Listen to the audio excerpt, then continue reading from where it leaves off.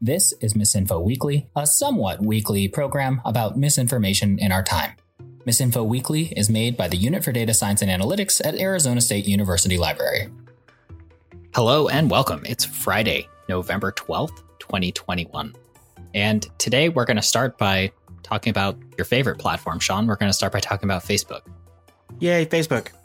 I mean, yay, Facebook, because I feel like it's increasingly becoming more and more generational. I think we're one generation away from people not even knowing what it is, mostly because they'll call it Meta, but also because I feel like it's becoming relevant to a particular generation, but not another. Is that too much of an armchair commentary? That's a little bit get off my lawn. Yeah. We're not that old yet. Do young people still use Facebook? They do, but it's not as pervasive as other platforms like Snapchat, Instagram, and such. But they still, that's one way that a lot of youth keep connected to their older members of their family and their older friends. Okay. So, I mean, this is my kind of trolling way of actually teasing out, like, what's the relevance of Facebook anymore? Do you feel like Facebook is still something we ought to pay attention to as misinformation researchers just because it's for the olds? Isn't it still important? I mean, I think saying it's for the old is a little bit of hyperbole, but it's very important because Facebook still has a huge network. Why did we join Facebook? We joined Facebook because others that we interact with have Facebook accounts, or groups that we want to be a part of have Facebook groups that we want to participate in. So that network effect of having that large network, that's why everyone's joining, and that's why they're still there. Even though we like to complain about Facebook, it still has a huge network and a huge audience. Yeah, I think it's remarkable how often, misinformation researchers are very keen to how important it is to pay attention to Facebook. I think a lot of other folks, though, I think are sometimes feel like they can dismiss Facebook, or even Facebook users, right, chronically complain about Facebook, but do not leave Facebook. So that's a really intriguing phenomenon. Well, and we should be specific here. Do you mean Meta, the company, formerly known as Facebook, kind of like Prince? Or do you mean Facebook, the platform? Yeah, Facebook, the platform. Because Meta, right, has a number of social media properties, right? We have Oculus, which is becoming, fairly popular. We have Instagram, we have WhatsApp, we have the actual Facebook platform itself. So Facebook has huge reach and is continuing to expand that reach over time, especially as we move, the visual becomes more central to the information that we share. Right. In fact, Meta is just in a constellation of different pathways for misinformation. Misinformation gets passed on WhatsApp. Misinformation, as we talked about, gets passed on Instagram. I shudder at the thought of what misinformation Oculus content would look like. But I don't doubt that it could happen. We're just starting to do, not we as in you and I, but academia in general is just scratching the surface of research in gaming platforms and other things, and that happens often. I mean, there's disinformation, not necessarily in the political way or the type of disinformation we talk about. There's disinformation in gaming platforms where you want to disinform another player so that you can have an advantage. But there's also recruitment. Like once you join guilds and groups, they can recruit you for other purposes, not just in the game, but like white supremacy and other hate groups can use some of these tools for recruitment. Yeah. And I think you make a good point there, right? If it allows you to connect with another person, it can be an avenue for misinformation. We're talking about Facebook to start out. Well, here's what's interesting about Facebook to me today is, per the comments of some other folks that I had seen, I tried searching for the bigram Kyle Rittenhouse, and I got no results. Now, other people were complaining that this is surely the sign that Facebook is interfering with free speech. Why is Rittenhouse Kyle or Kyle Rottenhouse a popular search as ways to evade this search block? Why is Kyle Rittenhouse blocked on Facebook right now? So Rittenhouse has become a very popular figure within the white supremacist community. So we can see that there recently were pictures of him posted online where he has gone to bars and other establishments, taken pictures with other figures in the white supremacy community. So he's become kind of a celebrity and a tool for recruitment because of the trial and because of why he was at the protests. So he's become a kind of celebrity, and celebrities are good for recruitment. He just so happens to be a white supremacy celebrity, and that's great for white supremacist recruitment. So if you're Facebook, why do you ban these kinds of searches? There are a whole host of reasons why Facebook wants to decrease access to some of these keywords. And, one is that this is offensive content that can surround some of these figures, and that violates their terms of service. Another is that Facebook has received immense amounts of pressure from regulators, from politicians, from industry organizations and think tanks that are doing analysis and saying that Facebook has been central in the spread of some hate speech and the spread of white supremacy organizations. So they're basically trying to, for moral and business reasons, get away from that content and not allow it to circulate and those folks to recruit on their platforms. Yeah, that really doesn't come up when you just get the empty search page and it says, sorry, there were no search results. That doesn't quite communicate in the same way. Like, sorry, everyone, looks like we were complicit in some things that we're not comfortable with. So we have to shut this down. Right. Like they're not going to say like, hey, did you mean white supremacy ?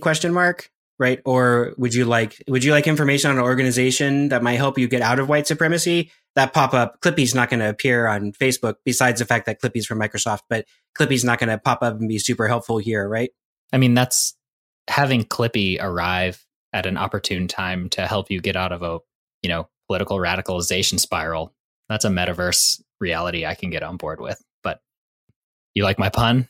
Yes. Yeah, it's pretty good, wasn't it? Yeah. All right. Well, okay. So if we're talking about, grown, look, it feels like a bit of a blunt force tool to censor all searches for Rittenhouse, right? When you might imagine that not every mention of this person is going to become poison, right? Or I can certainly entertain an argument where someone might say, look, if you just pretend that this person doesn't exist on Facebook, that can do some harm. So it feels like a blunt force application of a censorship policy. Now, whether or not that's, better off in the long run, one way or the other, right? I won't comment on that, right? But it feels like they're really backed into a corner about this. It's recently become pretty popular to talk about Facebook and misinformation, in that John Oliver did a piece maybe about a month ago about the kind of repertoire of fact-checking or misinformation combating staff that Facebook has available to it. And it's just, doesn't really feel like it rises to the occasion of the problem. So it's no surprise to me that the wholesale blocking of specific search terms has arrived. Well, first I would push back a little bit on your term censorship. I mean, I agree, like writ large, we can use the term censorship, but oftentimes folks discuss social media platforms like Facebook with the term censorship, implying that Facebook is violating their First Amendment rights. But Facebook is not a government space. You don't have a First Amendment right within the platform. The company has the ability legally to decide what content can and cannot be on its platform. Yeah, I think that's an awesome point. And I think it indicates why, what vocabulary do we have to talk about this kind of inhibitor for a search, right? I think, again, you make an awesome point, right? Like my use of the term censorship is, I won't say it's lazy, right? But it's ergonomic, right? It's the term that came to mind based on, what appeared to be like a convenient way to describe the problem. So if censorship is vernacular, what is an alternative term to describe this kind of thing that we've talked about just now, right? What do we say? Like, is it they just blocked it and that's that? So we've talked about this a little bit before in previous episodes, but this function is called content moderation. So Tarleton Gillespie, who's at Microsoft Research, New England and Cambridge, Massachusetts, has written a book about this, Custodians of the Internet, and discusses content moderation as a process and what the options are, right? So one option is content removal.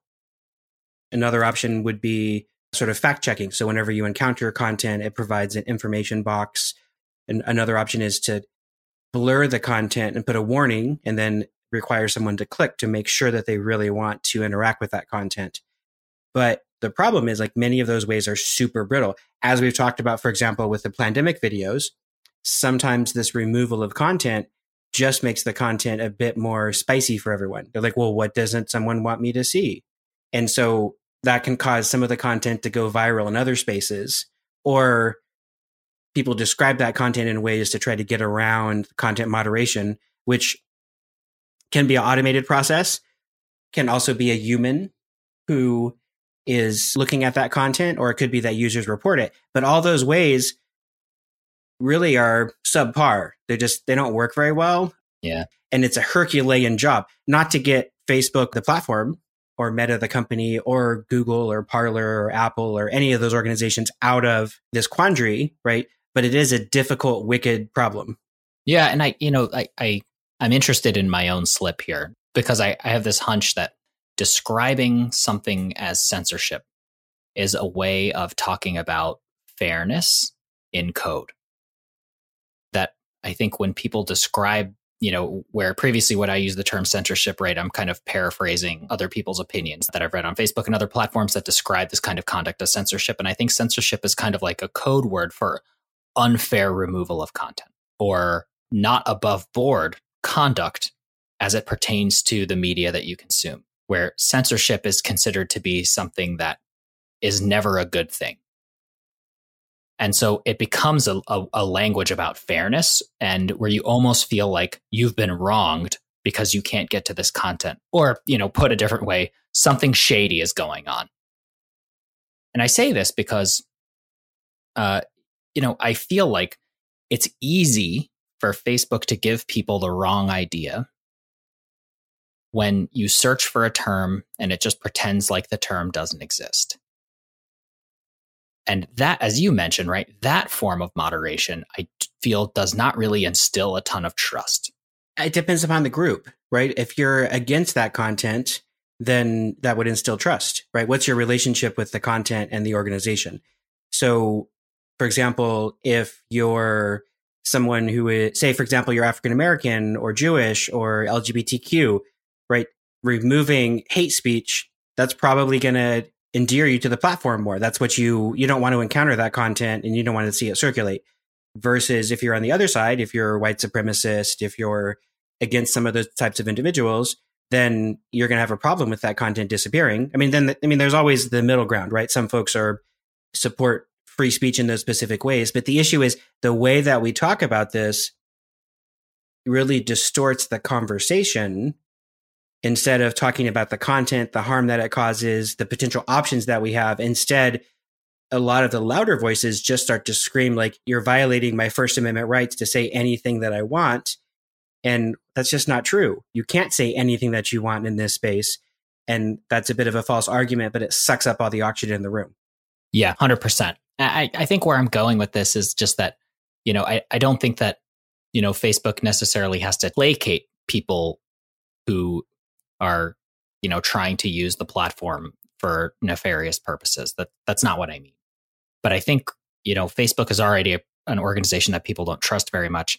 And I think even being someone who doesn't want to see white supremacist agitation and recruitment on Facebook, I would still rather see a slightly more lengthy and honest explanation appear when I search for terms, and not have them just be gone, or have it be ambiguous with "there's no data here," because I know there's data there. And I think it's important to signal when the platform has made a decision versus when the platform has not. And I feel like this is the thing that bothers me personally, right? Not the people that I saw writing on Facebook or any other kind of posting about being aggrieved or whatever, right? That doesn't matter right now. What I mean is that I feel like it's less useful to confuse no data for "we made a decision." And I realized that the message that I accessed today might be different from a message that appeared 3 months ago or 4 months ago or a year ago, because it's not like you've been able to search for this term for a while now on Facebook. But making it ambiguous with no data, I don't feel like that serves anybody except Facebook, which doesn't underscore that the platform made a moderation decision. Well, let's devolve for a moment maybe into an extreme example. Let's move away from white supremacy and let's talk about child pornography, a topic that we might have more agreement on, not just you and I, but I mean in society in general. Child pornography is bad. It harms children. The circulation of that is bad. We want it removed. So how, for example, is this case of, in your example, the white supremacist content how does that compare to the discussions around, say, child pornography and that removal? Like there's a wide agreement, we want it gone. Yes. And people aren't saying, well, child pornography is free speech. Oh, yeah. No, what I'm saying is surely there are Facebook posts that mention Kyle Rittenhouse. It's just that the search does not return them. Facebook, it's my impression that Facebook isn't removing any content that mentions Kyle Rittenhouse at all. It's just that it doesn't appear to come back in a search. And so this is what I'm coming from, is that if the search says, sorry, there are no results, then it feels like there should be some kind of explanation that says, we have actually removed all content having to do with this from our platform, or we are disabling search for people being able to access this kind of content, or actually there's no data about this at all. No one ever uploaded any of this stuff to Facebook or even tried. That feels like an important distinction, right? It feels important that if someone searches for something like child pornography, if you get a message from Facebook that says, or a result screen that says, actually, we made a moderation decision that this has no place on Facebook. What I'm looking for there is just some kind of explanation about the moderation practices that is part of your user experience. That really matters to me about trying to figure out what are you getting when you're agreeing to use a platform like this and trading your social activity for access to other people's social activity. I mean, what you're getting on all these platforms is very little transparency. Google does the same thing. They shift searches and shape them for a whole host of reasons. Some we might argue are very, very legitimate. Others are business reasons or policy or PR reasons. So Meta on its platform, Facebook, is not unique in this. Twitter, same thing. A question would be, how do we explain that? And what is the psychological effect of explaining that tagging, right? If we say like, there's no content that is returned, that's one thing. But what if it's saying there's no content because we're concerned about white supremacy? Now the person who searched for that has been tagged by the platform in some way, right? The platform's communicating to them, well, you were searching for white supremacist content, weren't you? Yeah, I mean, maybe. I mean, I think there's ways around this, and I certainly understand the point that you're making, and I agree, right, that there's a fundamental lack of transparency in all of these different things. That's part of what makes them usable, is that we don't get all the data all at once. But I think, for me, the decision to remove this content either from search or just from the platform altogether is one really high profile way for Facebook to just kind of dodge scrutiny. Well, I agree. And I'm not just trying to be, well, what about this? And, be as, sure, my students would be concerned, like, you're a professor, you don't answer questions, you just ask more questions. Yeah, I know you're not trotting out some kind of like bad faith, slippery slope argument. I know that.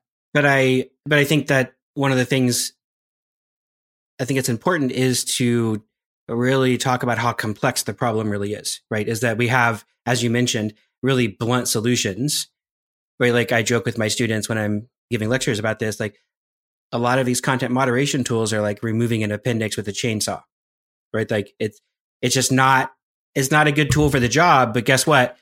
We were all out of scalpels today. Right. And all we've had are chainsaws. Scalpel's not been invented by society yet. So yes, we don't have that version. I mean, although people in AI and machine learning might argue that they do, I would argue that they really don't. And I'd love to have some conversations with them. Really? Yeah. Shocker, right? Yeah. This is a very interesting choice by the platform where it's not just harmful content, right? Not allowing folks to search for Rittenhouse means that now you can't search for news articles about Rittenhouse. There's a whole bunch of non-white supremacy content, right? There's this really complex information ecosystem that's surrounding this trial, surrounding Rittenhouse himself, surrounding the protests. And as you're saying, right, just cutting that off and saying there are no results whenever we know there are a bunch of results that are being posted all the time, especially about Rittenhouse, is a really interesting decision. And they're kind of trying potentially too hard to play whack-a-mole. Yeah, this feels like cauterization, where we want to get as far away from this issue as possible. And as you said, yeah, news and information and videos could be important. But one thing I think that's interesting to think about, if we flip this around and think about why would Facebook do this, right? You don't want to conjecture too hard, but it helps me bring up a point. On the one hand, it's certainly face saving to just kind of remove yourself from this issue altogether. But I think there's a potential benefit here in removing access to mentions of Rittenhouse, right? Especially because it's not censorship, because you're not interfering with free speech. And I think that's an important distinction, right, that you brought up. Another effect, and I can't say if it's purposeful or not, right, is it actually guards people against misinformation. That if there's a subject that is highly associated with white supremacy and you scrub that from your users' eyeballs, that also protects people from misinformation. I mean, yes, that's true. But recruitment techniques, misinformation, all those things are very complex. As we've talked about, they're different techniques. And a lot of these techniques are not obvious to the run-of-the-mill folks. If you're not looking for it, it's going to fly by and you're not going to see it in many cases. Because the platforms are good at removing like obvious pieces of misinformation sometimes. And they're good at like obvious, like things that are really clean cut. Like we have a lot of fact checking for this. We can find those things. We have filters for like, hey, would you like to become a white supremacist? Click here, right? Like things like that with big neon signs. The platforms are good at, and we can use a lot of the basic techniques that we already know about to address them. But recruitment for white supremacy and other hate groups, they use really sophisticated tools that just shutting down a search, they're going to bypass that pretty quickly. Yeah, and I think this is where the rubber meets the road about why this particular, quirk feature of Facebook is important for a conversation about misinformation, is the coincidence of white supremacist recruiting with misinformation. Is that, we have seen in samples of Twitter data and samples of Parler data, especially ones that tend to be, politically radical, that are an opportunity for white supremacist organizations to recruit, is painting a picture of the world using misinformation that civilization is ending, right? And this is the Rittenhouse incident, right? Is that surrounding this is the rhetoric that's, our society is crumbling, that the old way of life is falling apart. And, that is grist for the mill for white supremacist recruiting. And so there is a connection between content pertaining to white supremacy and content pertaining to misinformation. And together they create, this kind of environment where people are emotionally outraged, they're vulnerable, they feel like a way of life is ending. That's a really great opportunity for further political radicalization, right? That's the subtlety behind some of these recruiting techniques that you mentioned.